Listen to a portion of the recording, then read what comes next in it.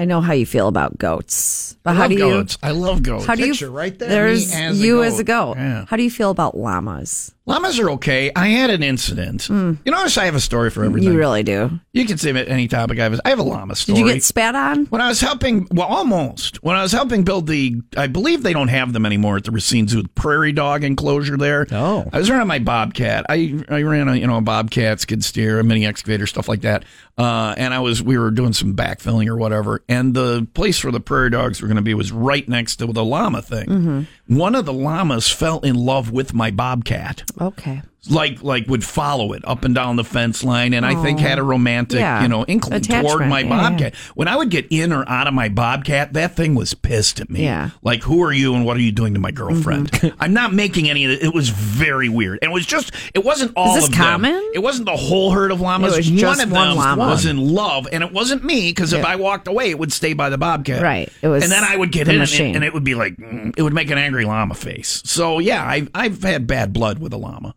I was not spit at, though. Did you ask? I asked how you felt about llamas. Well, that's how I feel about we have beef. We have beef, llamas and I. With one. Yeah. I'm sure it's dead by now. At least I hope so. How long do llamas live for? Either that or the poison didn't work. Oh, wow. I don't know. How long do llamas live for? This is the weirdest show in radio. If you had said to me this morning, $1 million if you can work how long do llamas live for into the show, I've been like, I don't know if I can do it. I don't know, man. It seems like it wouldn't fit in there properly if we forced it in. Computer, how long do llamas live? This is the first question we're giving her this year. Llamas typically live between 15 and 20 years. I think it's between 15 and 20 years. Of course. Yes. Like a dog. Yeah, like a dog. And we cried when we put it down. Anyway. So, your story. The story is that therapy llamas bring holiday joy to airline passengers. Not the one I'm telling you about. The one I'm telling you about brought nightmares to one very worried ditch digger.